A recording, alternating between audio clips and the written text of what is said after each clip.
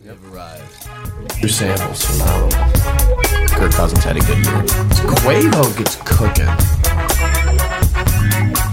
Get fucked. There's been a lot of Ohio State teams to buy in on that haven't had a spectacular regular season. This is not one of them, I don't think. No. You're putting what's the kid's name? Good freshman.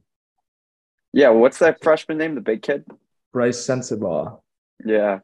Yeah, I had Penn State money line against them when they were playing, and that game just came down to the wire. I'm like, Sensabaugh had a good game. Yeah, I don't know. Ohio State's competitive. They just lose every game. That's the thing. Mm-hmm. I think they lost like 14 in a row at one point. Yeah, including that Penn State game. That was the 14th, and I think they won their next one. They probably beat up on like Minnesota or something. Yeah. Yeah, that's such a mark of just a middling Big Ten team, though. Just die in demoralizing fashion twice a week. That's kind of what Notre Dame was on this year. Yep, that's what. And it's like if it happens like 3 times, it's gonna happen like 9. It's just it just never flips the other way. Notre Dame this year. Yeah, exactly. That's they lost. Some of these random teams with like 50, like Texas Tech, I feel like has lost so many close games. What just happened to didn't the Texas Tech coach just get in trouble for something or someone on their team? Yeah, he was throwing out like racist Bible verses or something. Yeah. Bueno. Yeah, it was some I don't know what it was. Just Old Testament preachings at halftime of every game that are belittling 90% of the team. Yeah, just like you got to keep them interested somehow out there in Lubbock. There ain't much else to do. Yeah, some hate speech from the book of Job. that's his go-to. Just smiting his players in a 30-second timeout. Well, Hammer, maybe the white whale of the Split and Gabs podcast that we get on today. How we doing? How's ATX treating you, dude? Pretty good, man. It's good to be on. I think a lot of times I committed to this many a nights in college and never actually made it. So I'm happy to be on. Appreciate you guys having me. It was always a tough draw. I'm pumped. Yeah, it was a tough draw when we had like a 20-minute drive to the studio after everyone tied on a ridiculous night the night before every time. And I feel like it was always a Saturday morning you guys were going. No, we would go Friday morning. So it's just everybody just closing down Tim's on Thursday. Thing. Yeah. Yeah, and by that point it was 2 days. You tied one on Wednesday for senior night, and then you tied one on Thursday. And then you needed a little bit of recoup time for the Friday-Saturday push. Yeah, no doubt. But yeah, I'm excited, man. I'm ready to talk some shop. This is the best month of the year. I feel alive when March comes. Yeah, there's something in the air. I mean, all day, every day. Dude, the fact that I woke up this morning and Richmond was playing fucking George Mason or whoever the fuck they played, it was electric at 10:30 in the morning. Yeah. Doesn't beat it. Imagine being in California. It's fucking 8:30. You're waking up to Richmond playing the Spiders. I mean, the offices around the country aren't getting much done this month. Yeah.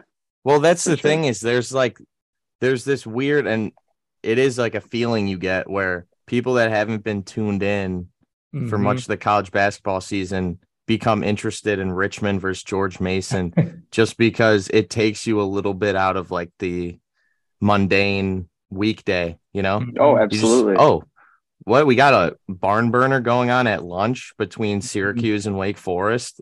There's nothing else I'd rather be doing right now, even as a middling college basketball fan.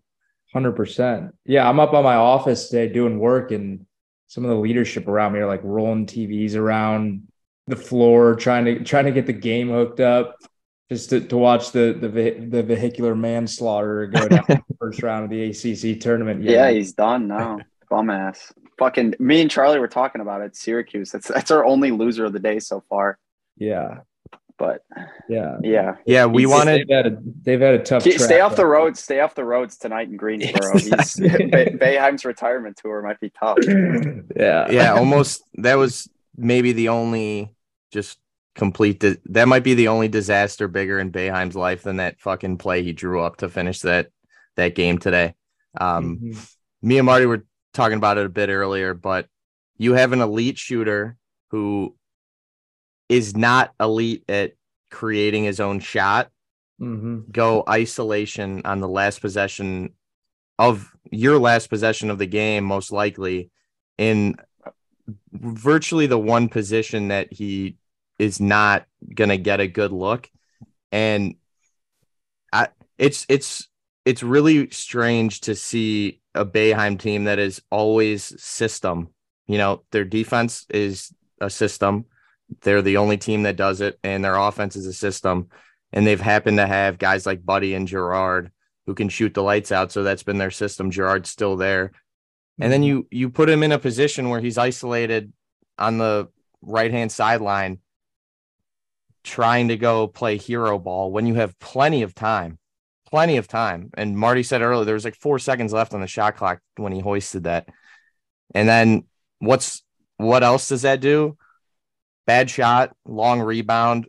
Wake Forest gets out and runs and hits a insane shot to send them past them. Like, I don't know. I hate Boeheim, so I'm happy. But I always like riding Syracuse in the tournaments just because they've been overperforming in years past with teams that didn't seed well. Yeah, for sure. Yeah, I mean, they're perennially just underperforming the ACC tournament. If they put together a good enough regular season, they seem to always make a little run in March. But kind of to that point, we talk about the hero ball so much and how much we hate that shit at the end of games, not drawing up a play, not trying to get to the bucket. When, you know, if you need a three, sure. But so many times we see it where they're settling for some crazy shot from multiple feet outside the 3-point line. And, you know, in a case like this, when you're tied up and they pull that Wake Forest is going to come down and do something. Takes a long carom too when you take that shot. Exactly. Bounce right to an outlet and you're off to the races, you know? I'm a proponent of playing, you know, quote unquote hero ball.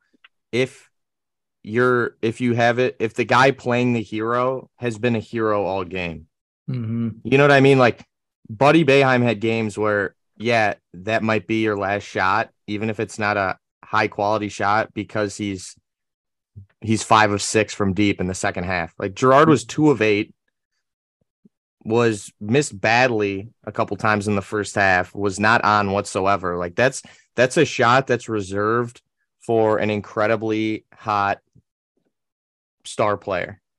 And then you just throw it out there and end your season. And yeah, now there's you know, county-wide fucking traffic stops for Boeheim, looking out for I don't know what he drives, probably a Cadillac SUV. BMW.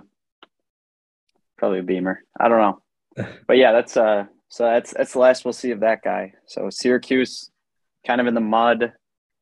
I don't know. I'm excited for these tournaments coming up, dude. Every day. It's great. Great to wake up and you know you got basketball. You were talking about getting out of the mundane work life and work day. It's just, I mean, when you just place like 4 bets throughout the day and just get to just follow these games while you're getting the work done, it's pretty nice. That's for sure. Yeah, I was going to inquire, how are you guys? Are you guys still tossing some money around on the books, on the you guys gambling a little bit here come March? For sure. Yeah, it's been year round, but it's definitely ramping it up now. I mean, I was just telling Chuck, I just hit a little Texas A&M Corpus Christi parlay with a Wazoo teaser. So it's getting down into the nitty gritty. the depths, the nitty gritty. A little less known schools than when you're betting on Texas A&M Corpus Christi. It's March. Hey man, you gotta find the value. Yeah. one of the things I thought was funny, last night Gonzaga kind of rolled St. Mary's, and something about that game was maybe St. Mary's at this point, since gambling has been legalized through just about half the country, St. Mary's might be America's team, because every night out, people are talking about taking St. Mary's. I like St. Mary's. I've heard that every Friday or Saturday night of the season. They're the game last tips team off at on. 10:30 too. They're the last team on. So whether you've missed your 4 bets that day or hit them, you need that last little bit of action. And they're always the last thing on the slate. So everyone is taking, and St. Mary's happened to be very good this year. So it's every time. I like St. Mary's. This is a good spot for St. Mary's. We'll see them in the tournament, but they just got the door. Crazy they took the 1 seed from Gonzaga though. Yeah. No, it's like, haven't seen that in a betting while. against whoever. It's like betting against Hawaii, betting on whoever they're playing at the nightcap during college football season. That's all those. That's the West Coast Conference. The West Coast usually sucks at everything besides Gonzaga and basketball, but like that is what they give America, especially the Central Timers and the East Timers is the late game when you're out drinking. But then they always seem to have that's all they're good for. It's all they're good for. Yeah. They always seem to have Gonzaga, and then they'll have one team that puts together a really good season, whether it's like St. Mary's, San Francisco ties one on. Yeah. So they always seem to have a pretty solid team. But I tell you what, I haven't watched much St. Mary's. I watched them both of their last games against Gonzaga. And man, they did not look good at all in either of those games. They played at a slow pace. They seem to just dick around on the perimeter for 25 seconds a shot clock. And I mean, they got manhandled both times. Yeah.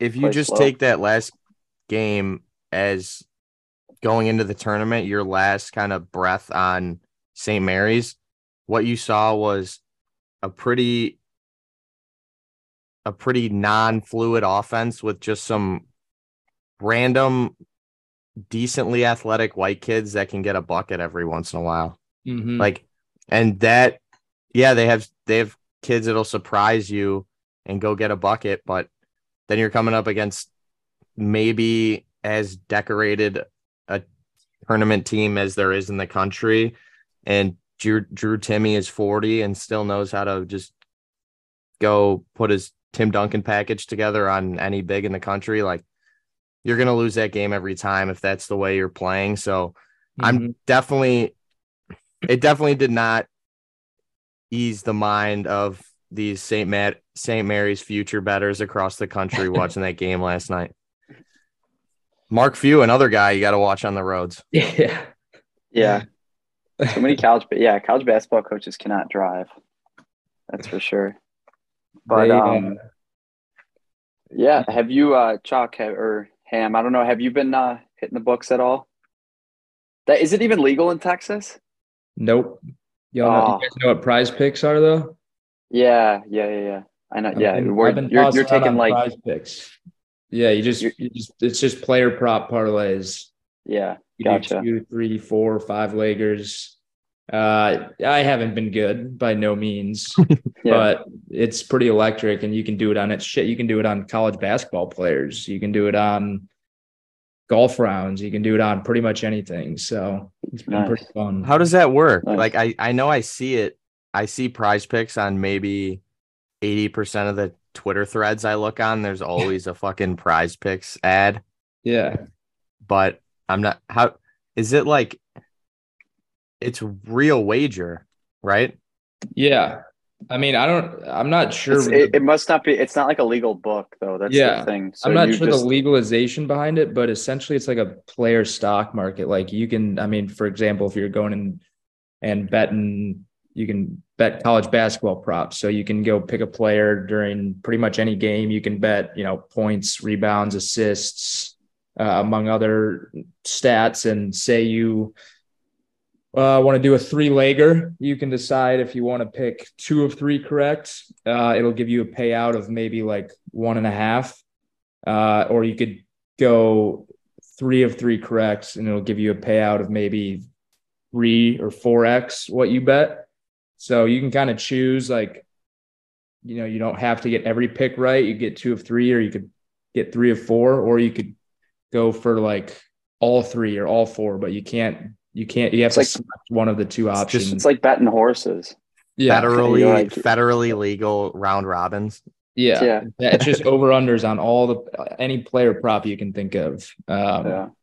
So, But Yeah, so last week, me and Chuck were talking about some of the conference tournaments, and so I ended up settling on the two picks that I made for bigger ones. I got Arizona at like plus 210 to win the Pac-12. I was looking at that side of the bracket. Okay. They avoid UCLA, who's the 2, and USC.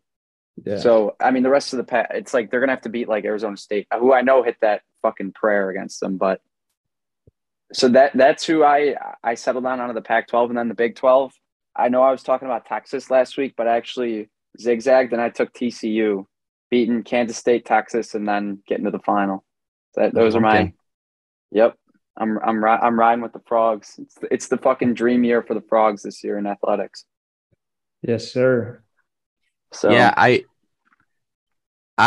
do. horn it That up. is definitely an overlooked part where I think the value lies a lot in these tournaments is overlooking where the seed is actually located in the bracket. You know, like we were talking Yeah, about absolutely. earlier, some of those middling Big Ten, ACC teams is the difference between a 7 and an 8 is massive depending on where you are in the bracket. Because if you have to go play Kansas in round 2, see ya. You know, Yeah. you're not Instead of winning that playing game. Texas, exactly. Instead of playing a Texas or even a Marquette, you know, at the 2 spot. Yeah. Well, That how about you're that? probably bigger than, and not taking anything away from Marquette, but if you're a TCU, that's a way better draw for you. Yeah, for sure. Yeah, it's and that obviously factors into the NCAA tournament draw too, and so that's why like, and we touched on it, like taking futures. Do you take it before the bracket's drawn or after? But I feel like lines adjust after it's released, because if you're getting those Mm-hmm. favorable matchups for like a 4 or 5 seed, that it's the price will adjust accordingly. It's a massive factor. It's not just being the best team. It's getting lucky. A lot of this for these teams is just getting lucky with the You Yeah. just teams got they to So match up well when you diagnose put it against. in those first. futures kind of before the bracket was released for these conference tournaments, because No, a lot of times the seeding will come down to the last weekend, the last set of games.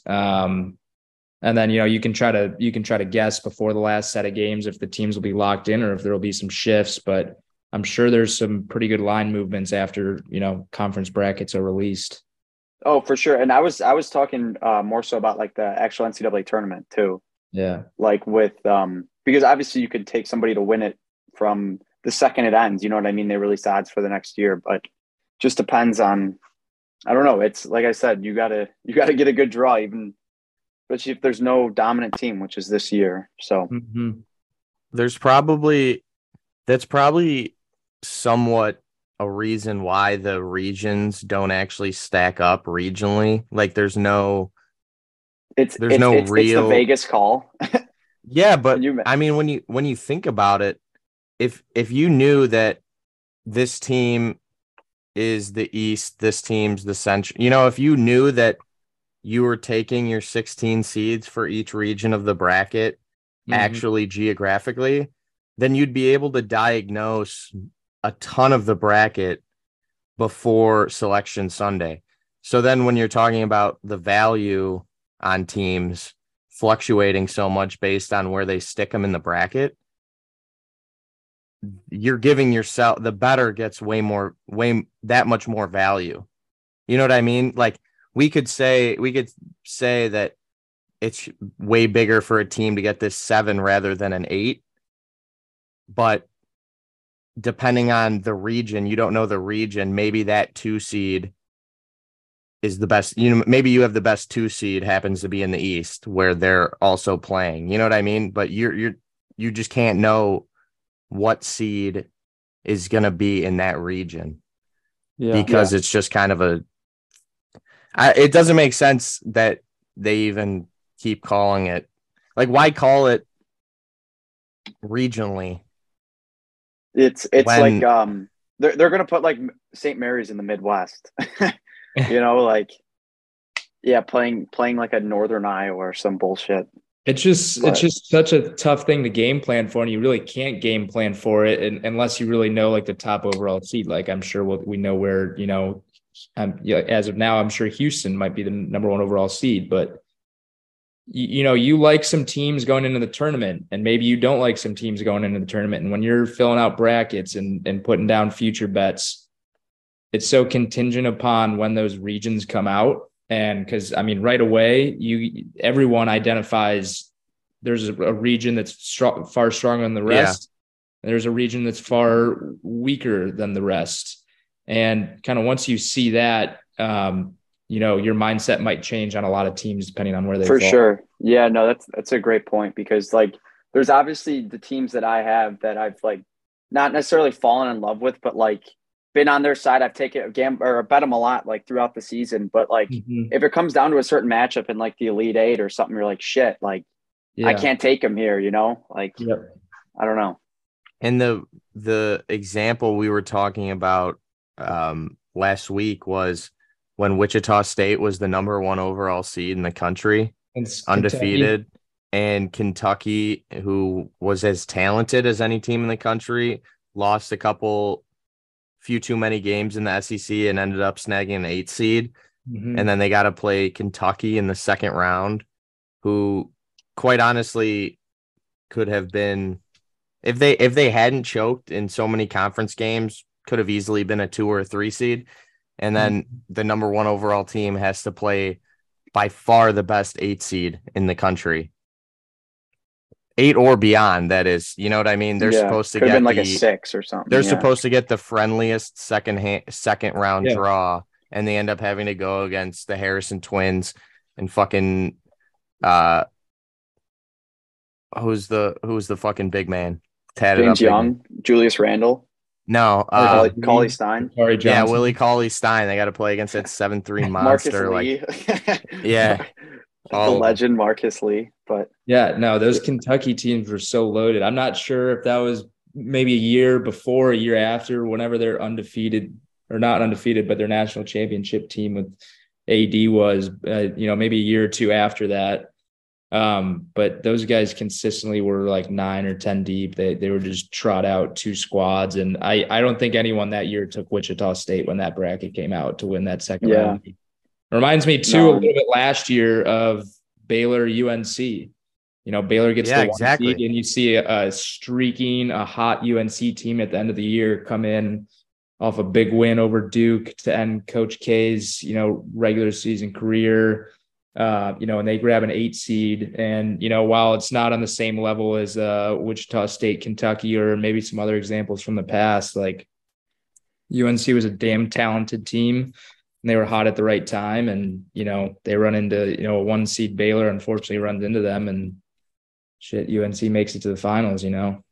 Almost always. That's something to think about, because I don't know what the stats are, but the last X amount of tournaments, I feel like there's always been an 8 or a 9 beat a 1. I don't know how many in a row it's been, but that's when 1 seeds go down, definitely. Yeah, I feel like there's been at least one. So in each bracket, the committee underseeds somebody. Whereas like when Loyola beat Illinois 2 years ago or whatever, when they were the 8 seed, it's like Illinois was like 27 and like 3 out in the Missouri Valley, and they gave them an 8 seed. It's like this. Yeah, they had to play their big 6. brother. You know what I mean?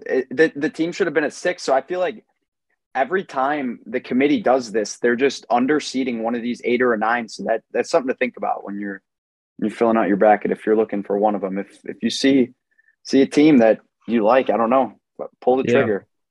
Someone usually loses. And the other part of that, where say like 2.5 1 seeds, you average like 2.5 1 seeds in every Elite Eight, right? There's always 2 that kind of walk their way to the Elite Eight, and then one. Sometimes you have 2, 4, sometimes you have 2, sometimes you have 3. That one, it does seem predominantly goes down to a just buzzsaw 8 seed team that you realize that they just kind of dog walked through the regular season, and that's why they're an 8 seed, even though like you can't adjust for every team not performing to scale when you're building a bracket. It'd be impossible. But the other thing that happens every year, there's a play-in team that takes someone down in the second round. Like last year was Michigan, and it was almost Michigan and Notre Dame. Yeah. Notre Dame was in a position to take down, it was Texas Tech, a 4 seed. 3. We 3 versus were 11. We were up 3 shooting free throws with 2 minutes left, and we completely imploded. We're talking about imploding in late game situations. Ohio State, Notre Dame, just kept giving the ball to our freshmen who could not hold on to it and had the yips and end up choking. And Michigan did not, and they made it, even though they had no business being in that tournament. Took down the choke artist Tennessee, Rick Barnes. Yep. But and they there's that team that gets the best draw from their play-in. You know what I mean? Plus, you got one more tournament game under your belt, a little more experience. You're playing in one more big game, and then you come in against a Michigan team that did not deserve to be in, even though they were as talented a recruiting 2 years. I mean, Juwan Howard should be fired. What he's done in 2 years with 2 of the top classes in the country, losing 14, 15 games in the last 2 years. Like it's terrible what he's doing with that much talent. Regardless, they go and they make the Sweet 16. Did they make the Elite 8 last year? No, I don't think so. But there's always that team that kind of gets the courtesy.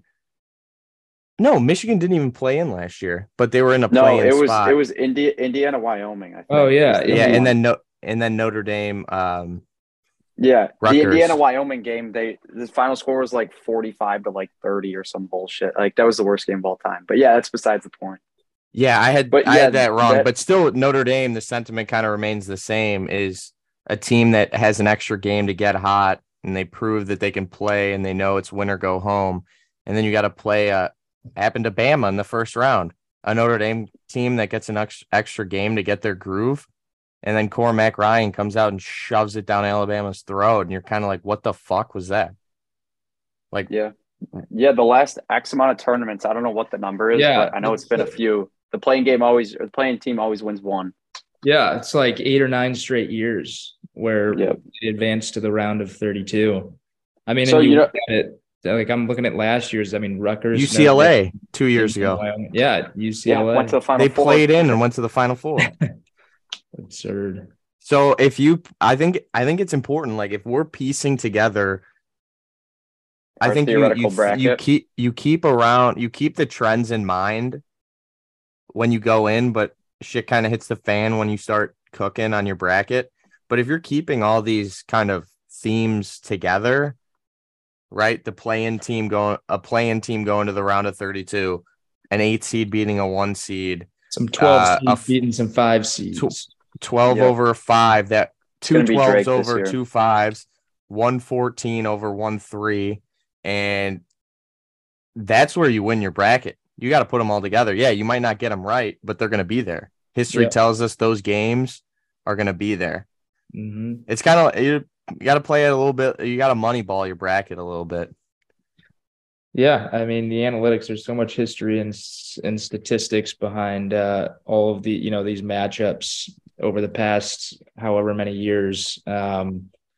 I think a big part of it too, if you're looking at play-in teams or underseeded teams, are kind of what conference they're coming out of. Like if they're coming out of a battle-tested Big 10 or Big 12 conference, I think they're a little more built than teams coming out of a weaker conference or smaller teams who maybe not in the Power 6. I think that's a big point of it too.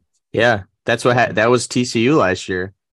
TCU doesn't look like a tournament team all year because they're having to get pounded a little bit by the Kansases, the Baylors, the Texas Techs every week. And then you see them match up against some non-Big 12 teams, good teams in the tournament, and they're tougher. And they know exactly what it takes because they had to play against the best players in the country. And then they go and almost beat Arizona, who was, by a lot of accounts, maybe a buzzsaw. Yeah, a team that was going to walk to that Final Four in that bracket. and it took a lot for Arizona to win that game in overtime. For sure. But yeah, it'll be interesting to think about. I feel like too, a lot of the time it's not every team, but some of these multi-bid leagues, like it'll be like the Mountain West or I don't know. But by the time you see them like in the tournament, it doesn't matter if they've played great all year. I feel like, especially in that first half, they're always like a little bit shaky. You know what I mean? I feel like it's every single time, like the Boise States or like the whoever always comes out and it's shaky first half. So also keep that in mind for any of those teams. Just take other team first half, like spread or money. I don't know, whatever the numbers are going to be, but that's something that I've noticed too in years past.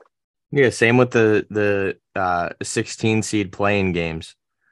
Those dudes are shitting their pants because they get on the court and the ball tips and they're like, "Fuck, dude, we could actually go to the tournament if we win this game."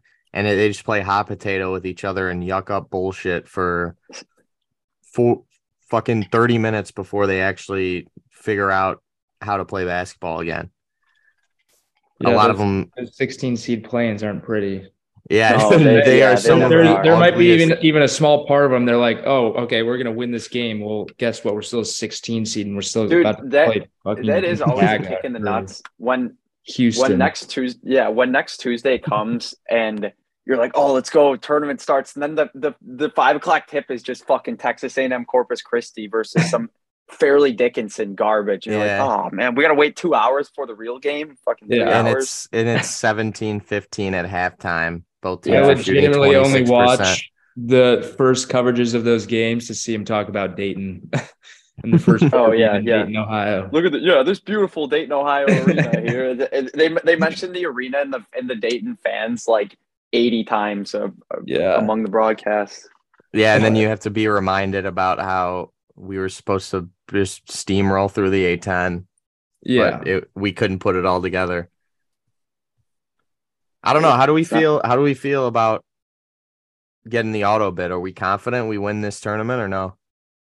I mean, how can you be confident when they haven't won it in 20 years? But we got a good draw. I'll say that. Yeah, they did. This is the best draw. Getting Fordham in the semis, I believe. You avoid SLU. You avoid VCU.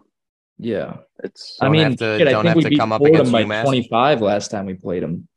Yeah, we did. Yeah. UMass tough game for them. But we obviously have the talent. 38 points. Just get us to the A10 final.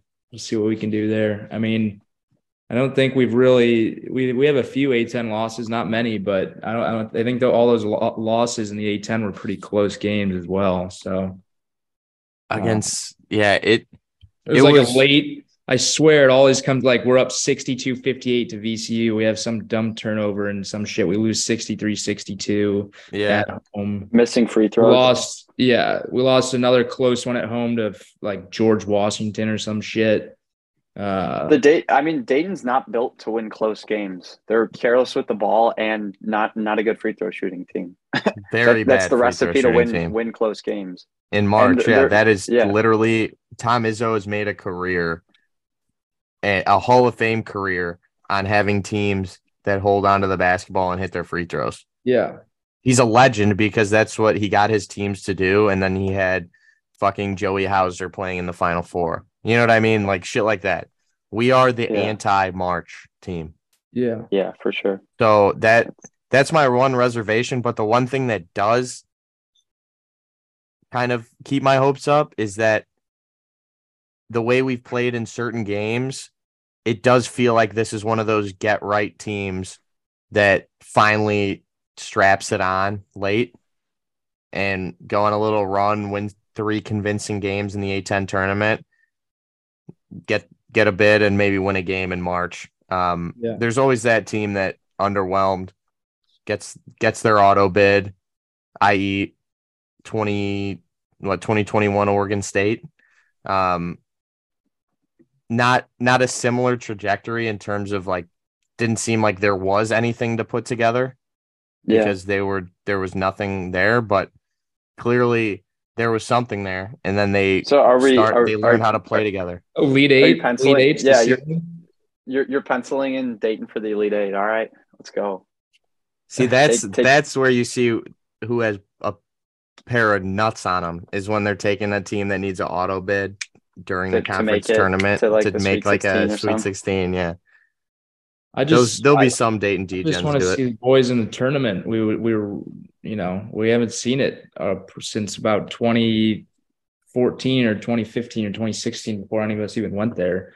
I know. I think this is one of our better teams. I know, and we also have Anthony Grant as a head coach, and he makes me puke watching his offensive system because it's a whole bunch of three-man weaving at the top of the key and running picks. It's ugly. The picker's not rolling, and then just not pushing through, not getting to the bucket until maybe 5-10 seconds left in the shot clock. They're just dicking around for whatever team I mentioned earlier, who just like St. Mary's, who just passes around the perimeter and just uses up clock. And then, it's like, it looks like the same set every single possession down. It's just, we got athletes get out in transition, play a little more up pace, get it down to Kamar. And, he's got some great post moves. Holmes kind of looks like a freaking giraffe that grew too fast. Like he just looks so uncoordinated. I don't trust him as much on the offensive side, but they're capable of putting together big games. It really is a testament now that it seems like the jury has kind of come together and decided that Anthony Grant is a fraud. It's a testament to how great the chemistry of that 2020 squad was, that now that we don't have as loaded a roster, still a good roster, but not obviously a top 5 team in the country roster, he has shown nothing to tell anyone that he is a good X's and O's coach or a motivational coach. Those are the two things. You either need a guy that can fire you guys up, get a team that might be outmanned to go win a game, or out scheme someone. He has not shown me in any game that he can do either one of those things. And like you said, that's what the one thing you teach, one of the first things you teach a basketball player is if you're dribbling in the same spot, not looking to make a move, you might as well be sitting in the 30th row because if the defender doesn't have to worry about getting beat, it's the easiest job in America. You know what I mean? You're so much of the 20 seconds of the shot clock, no one is looking to the rim. No one is looking to go to the rim. And when you're playing pickup and you got that kid that you're guarding and he's looking everywhere else but the hoop, you're like, bet, I got to take a little fucking nap. Yeah. Where's he going to pass it? Because he's not going to take me even if I'm anyway on the defensive end. Yeah, a little bit, but there's so much of our offensive volume is not threatening to go score a point. You know what I mean? Like the 3-man weave was made for 6th graders to just kind of to move around enough to confuse the other 6th graders. It doesn't work when you're not putting your head down and pounding the ball to the basket ever. It's just do that. And then Holmes pops up top, makes a pass, and then run a little pick and roll. That's all it is. And as soon as a team is privy to it and you have a guy big enough to, give Deron Holmes problems, which if you're big enough, you'll give him problems because he's not very skilled. He's not as skilled as he should be. He looks like he's trying to get there, but he's just not. And that needs to be fixed. Everyone needs to be a threat to go score the ball on every possession. And he runs it like there's one guy on one given play that is going to score this ball. It's a cancer, dude.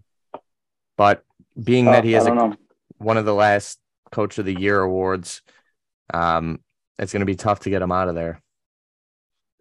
Yeah, that's the issue with his loyalty to Dayton, from his playing years, and then his proven track record as a coach elsewhere, at VCU, at Alabama. And then, as of 2 or 3 years ago, having the team that he did, it's going to be it's going to take something big to push him out of the program from a fan perspective, from a community perspective. DUI. Well, DUI wouldn't do it if we're thinking about the rest of these it's college coaches. basketball. Come on. College basketball, those something rules much don't more apply, devious. But to people that, are hardcore, fans like us who watch most of the games, if not every game, who actually understand the game and what we're watching on TV, it's clearly not on a level of, a Division I coach for the caliber of program of Dayton. He's a good recruiter. He's a good people person, but that doesn't win you big time games. And that doesn't take you. It doesn't get it done. Runs. Yeah. I mean, sure. Just thinking from the perspective, we haven't been to a tournament since we had fucking hair on our chest, before we were even affiliated with the university. Yeah. Obviously, there's a big asterisk in the middle of that where we had the number 1 seed maybe in the entire tournament. That didn't happen. Right. So, but at the end of the day, we legitimately have not played a game a meaningful game in March. Mm-mm.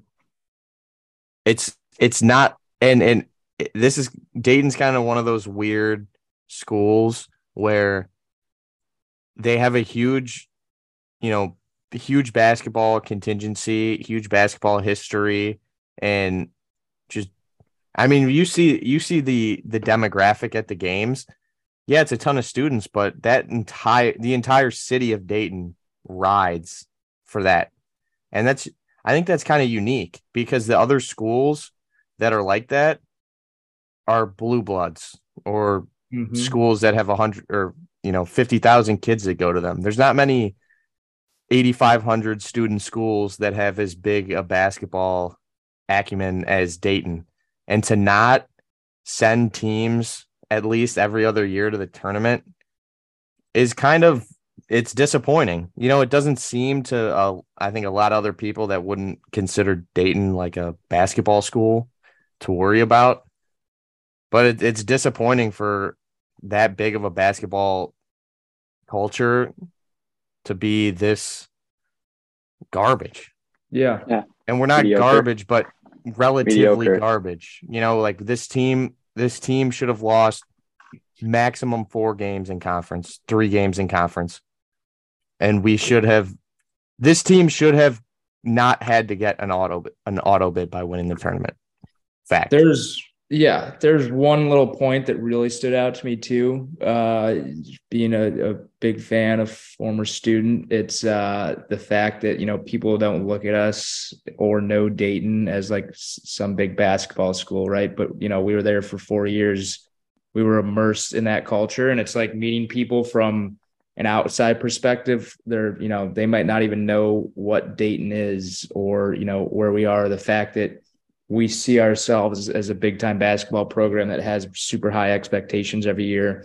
It's like me wanting to prove to them that that we belong, that we're here, that we're ready to make runs in March year after year. And we just can't do that because it's out of our control. Yeah. But it's like, I want to prove something to these people that are unaware of the basketball culture at that school. Dude, I mean, every old head in a 30-mile radius of campus was at Tuesday games at UD Arena. Like Dayton is big enough a place where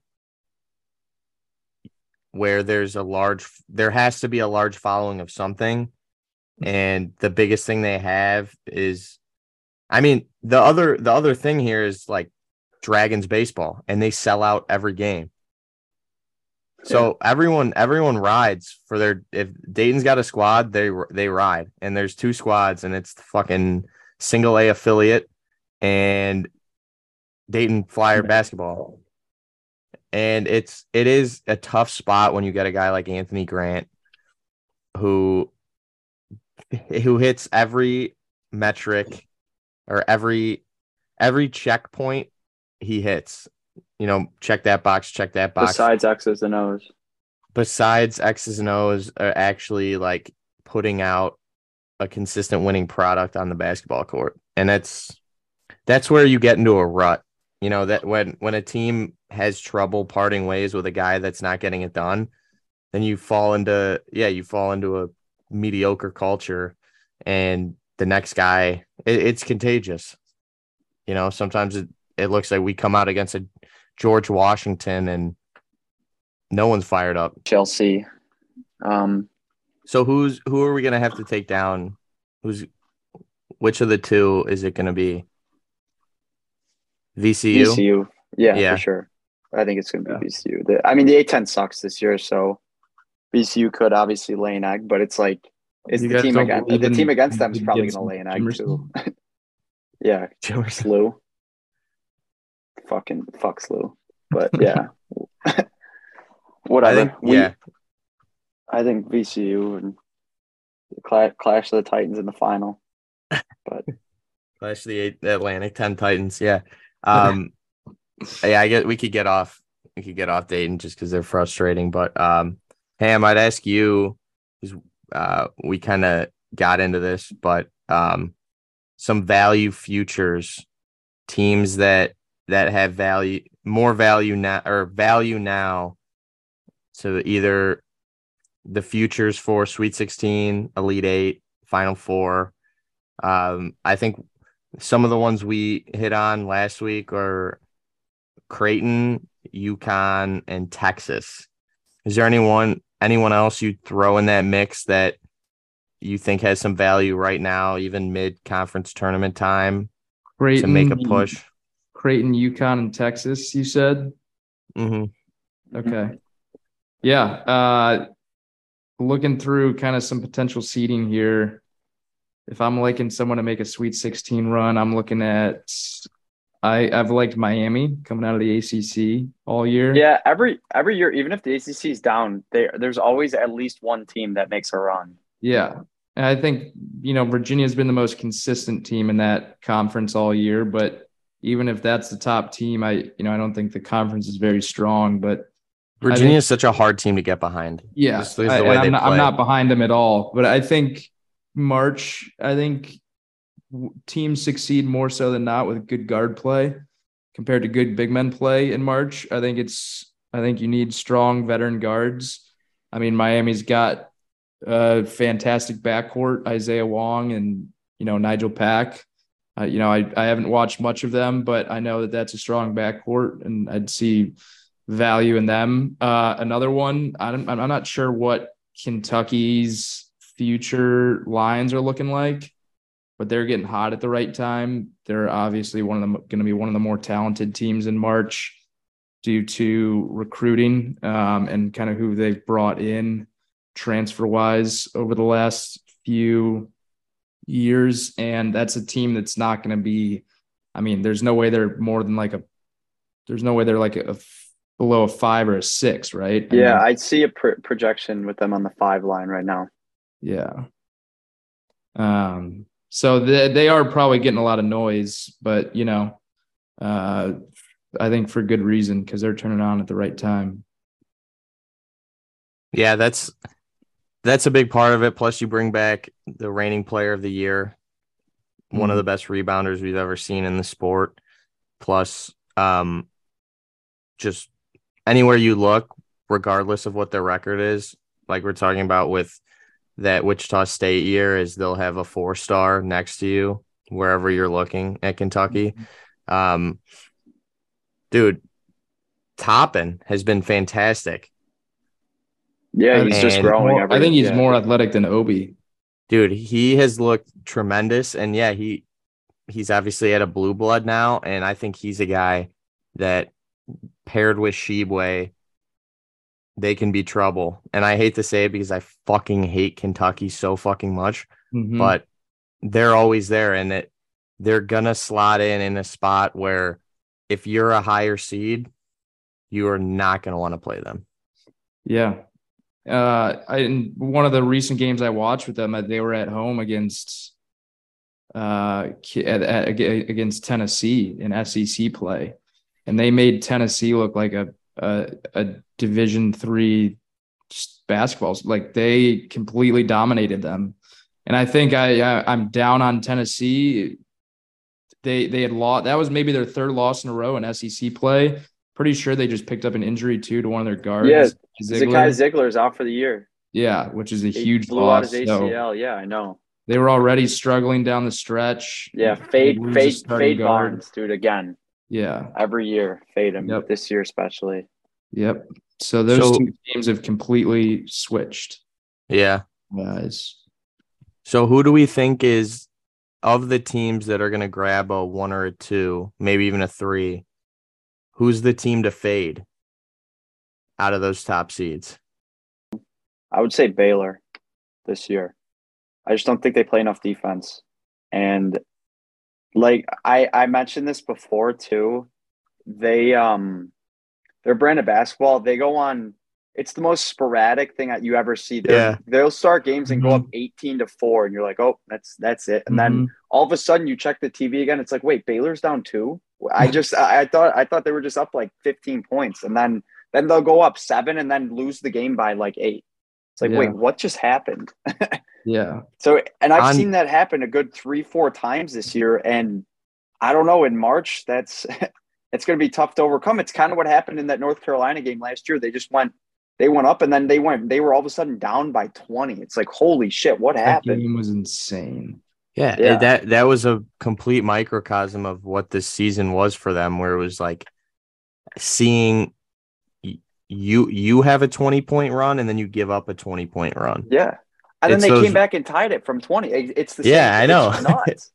And fucking crazy. It is tough because I think they have some of the most elite guard play in the country. Yeah, absolutely. Yeah. Which lends itself towards winning in March. Yeah. But if on paper they should not be that bad on defense. But they continuously they find a way, and whatever it is, some teams are like this where you're just everyone becomes a sniper against you, and everyone just hits shots against you, and your rim is a magnet for the ball. And they're that team this year. Notre Dame was kind of that team this year. It's like all these fucking randos are just pulling up from NBA range and hitting everything. You're like, who the fuck is this? The seventh man on Georgia Tech. Why is he hot? Yeah. It's like your fantasy football team that has the most points in the league, yet somehow you're sitting at a 7-5 record because you've given up the most points in the league because people just go off every week against you. That's this one dude in our league, Murph. Every year he has the least points against, and just everyone lays the egg against this kid, and he ends up being like a top 3 team. He's a good defender. Dude, every single time, every week in the fucking fantasy group chat, every week in the fucking group chat, this kid, dude, hey, play better defense. Yeah. Play better defense than you. And it's so obnoxious, but sometimes that's just how it is. Like, obviously in fantasy, there's no, actual reasoning for why that happens, but it happens. There's always that there's always that little fuck that you just lay an egg. They beat you with, like 95. Yeah, your team had your lowest output, but so Baylor's. Do you guys got any others tough to bet on, dude? They're going to be tough to bet on besides Baylor. It's not. I'm even still like going to do it. I'm still going to bet on them, but it's going to be. It's going to take me a couple more minutes. Loaded, but I agree. I don't trust them from what I've seen this year. Chuck, what do you think out of some of the top, people going to fall on the 3 line, 12 teams, whatever? Yeah, what you see, dude. Honestly, I could see Purdue going down early. They have a top 4 player in the country in Edie, but I think they've become too reliant and they've become too one-sided in the Big Ten this year that hasn't had much. They haven't had much to kind of combat them. But as soon as Edie runs into a guy that, like, perfect example. If Kentucky, if Purdue has to play Kentucky in the second or third round, depending on how the seeding plays out, dude, I'm not taking Purdue, because if Zach Edey has to line up against Oscar Tshiebwe or a big like that, they're going to be scrambling. I see them scramble on offense when they're not when Edey's out, or when Edey's when they're bringing the double against Edey and he's fumbling the ball around a little bit. they just become such a weaker team, and a team that you don't fear that much. Like as soon as Edie hits the pine, there's a little run, and whoever they're playing is back in the game, and it's going to be tough to distance. Like if he gets into foul trouble, if he runs into a powerful center, like they have more ways, I think, that they lay an egg than most top 2 seeds. So they worry me if in terms of making a Final Four run. And let's see. Yeah, I don't mind that. Would that. probably I mean, be my Purdue the last 2 years, they've lost to fucking North Texas in the first round and then lose to St. Peter's in the Sweet 16. Yeah. So it's still with a Zach lot of the Edey same guys against St. Peter's. Guys. Yeah. I mean, they're fucking missing Jaden Ivey. You know what I mean? They're missing a lottery pick. A team that, To that too, I was reading that I believe both their starting guards are freshmen, and I read today that they have played over 70% of their team's minutes, and their production has been winding down as the season has gone along. So I think inexperience and fatigue will play a factor. Now, both of their guards are very talented. If you guys know Foster Loyer on Davidson, his brother. Yeah, Fletcher. Those two dickheads both coming out of Clarkston, Michigan, about 30 minutes away from me. Not fans of them, but they're good players. However, the fatigue and the inexperience from that backcourt, it's not something good to be taken into March. Yeah, I mean, it's as much as it's impossible to predict what happens in March, it's not impossible to see the things that these successful teams have in common, and I couldn't put my finger on what it was with Purdue last year. I mean, they have the top 2 big in the country and a top guard in the country and can't get through St. Peter's. A team that fucking bum ass team.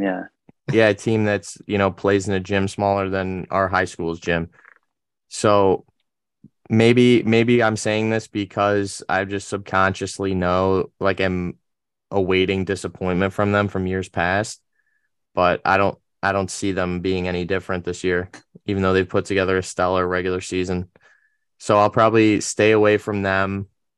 Would love to see one of the teams we've talked about get them in the bracket, and then the stars will align for us in this episode, how we've been kind of preaching these themes. So I would love to see maybe a second round matchup against Kentucky, third round matchup against Kentucky. We'll see. I think Kansas probably will be, I think they, even if it's, you won't get good odds, but I think they're probably even just worth taking to go to the Final Four. I think I don't think they'll have much trouble. They just win every fucking game, no matter what. It's nuts. Yeah, they've won in every different way. That's something that endears you to a team when you're gambling on them, is winning every game by a blowout. As soon as there's some, adversity and someone goes down or you forget how to play. That's what made Dayton, I think, for so many of us so special 2 years ago, was we'd go and beat the brakes off of someone, and then we'd struggle all game against SLU and hit a late shot, take them down. Like you win in different ways, and it makes you a much more dangerous team. And Kansas has been going through the best conference in college basketball, winning every game in a different way. Yep. So the first thing I'm going to do when I get my bracket is punch them into at least the Elite Eight, most likely Final Four. Other than that, I don't know who else I'm completely set on to pencil in. Just Kansas for you, Marty. What about you? I was kind of looking. My team all year has been Bama, and obviously the recency, I don't know what they're going to be like. I want to see how they play in the SEC tournament, but I'll probably have them in my Final Four. Them, and we kind of touched on them in this episode, but I really think that they've gone under the radar this year, but how about Gonzaga making a run this year Mhm. where it's nobody talks about them because they lost a couple early and now they fucking beat a very good St. Mary's team by 30. And you're like, holy shit. And if they're underseeded, if they're a 3 or a 4, you could find a solid upset matchup there and they could take a run. So I'm going to be looking into them heavily to see who they're playing. But Yeah, I agree. To Bama's point, they remind me so much of Auburn last year. I think it's the similarities between Brandon Miller and Jabari Smith. I think Miller's a much better player than Jabari It was Smith. Jabari personally. Smith giving unregistered guns out? Or? Yeah. I don't think Yeah, reports similar. ever came out, but that was scene of the crime. Some interesting text messages coming out of Brandon Miller's phone, but yeah, pretty good job. Nate Oates kind of disregarding that situation.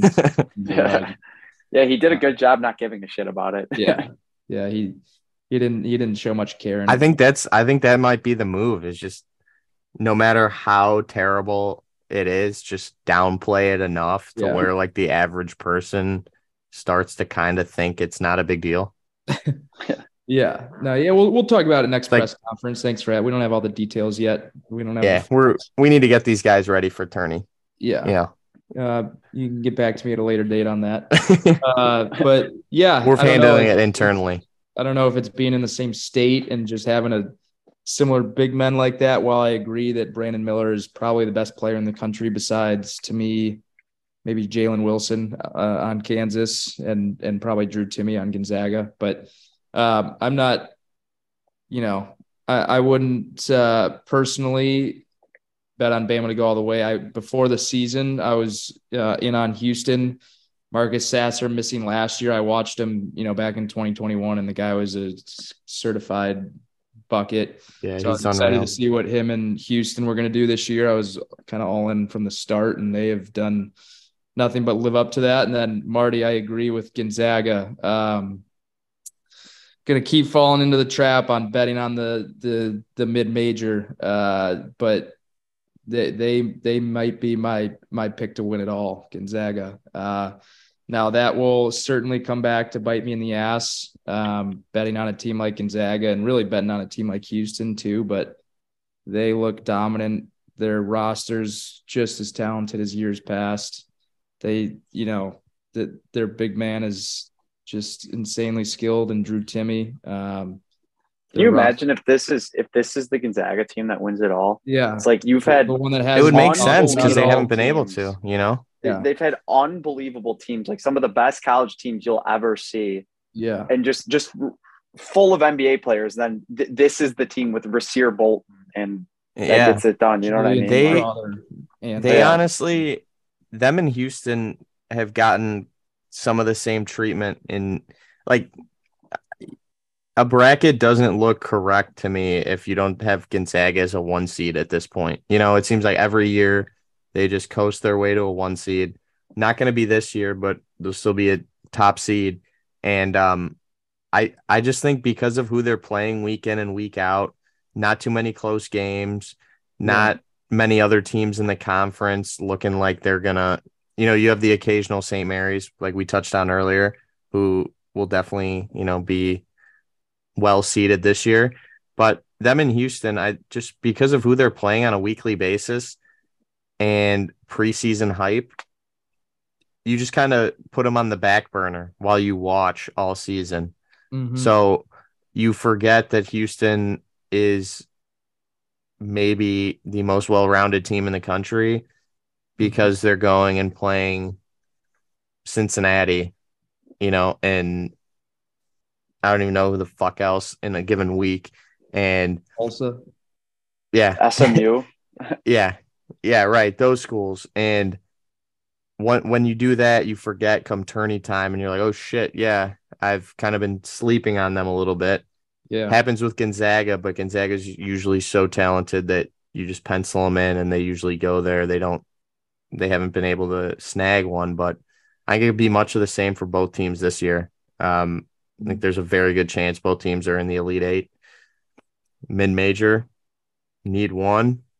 This year we have 2. The last couple of years we've had a couple with Houston and Gonzaga being dominant all season, but Houston definitely has gotten the Gonzaga treatment this year because they haven't wavered at all. They were preseason projected to be a top 5, top 10 team in the country, and they've been a top 5 team all year round, and you don't hear much on them. People love talking about Duke and UNC when they're 500 rather than a Houston team that's beating the brakes off of everyone and looks like they could win it all. North Carolina's made more headlines this year than they've made quadruple the amount of headlines that Houston has. Coach K has made more headlines this year, and he's not coaching than Houston. Yeah. But I think we can wrap. He's going to be trying to breach security to get on the Duke sideline come tournament. Oh, yeah. I hate that they did that whole charade for Bray when Bray's last game. Yeah. Make it about you. Yeah. Thanks, Mike. Somehow make Mike Bray's retirement about you completely. Whatever. But I think we can leave her there, and we'll come back after all these tournaments are done, and probably when these seeds are out and we have the full 68-team bracket. Hammer, break down. Thanks for joining, dude. Of course. All the way from Texas. It was a pleasure. Hey, great state. If the connection on Ham's voice is bad, it's because he's got that dial-up Wi-Fi down in Texas. Thanks for joining, and we'll have you back, dude. Your samples phenomenal. Kirk Cousins had a good year. Quavo gets cooking.